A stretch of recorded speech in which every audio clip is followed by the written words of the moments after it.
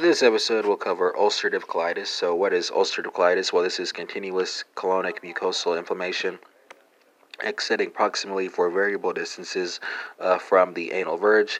It usually occurs in a bimodal distribution, right? Here it predominantly affects patients between 15 and 30, and individuals in their 40s and 50s are spared before, again, having an increased onset in patients ages 60 to 80. And ulcerative colitis can lead to toxic megacolon, right?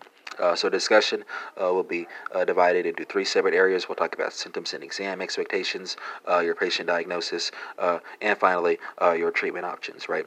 So what are the symptoms and patient exam expectations of an individual who you suspect may have ulcerative colitis? Well, patients will present with cramping, abdominal pain, urgency, bloody diarrhea, weight loss, and fatigue.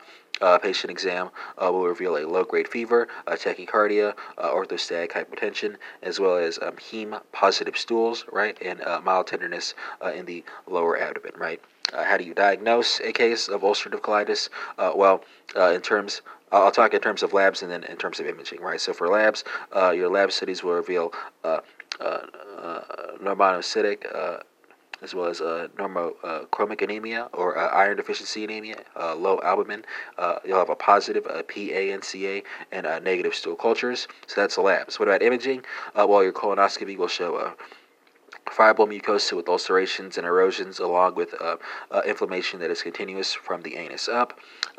Barium anemia will reveal a lead pipe colon and loss of haustra. Finally, a biopsy will reveal crypt abscesses and micro ulcerations, but no granulomas, right? How do you treat a case of ulcerative colitis? Well, treatment depends on whether the case is mild, moderate, or refractory. Right, so for mild cases, you give a 5-ASA compound. Right, for moderate cases, you provide oral corticosteroids, which can or cannot include azathioprine or methotrexate. And for refractory cases, practitioners provide intravenous steroids, which can or cannot include cyclosporin or can or cannot include anti-TNF antibodies, right?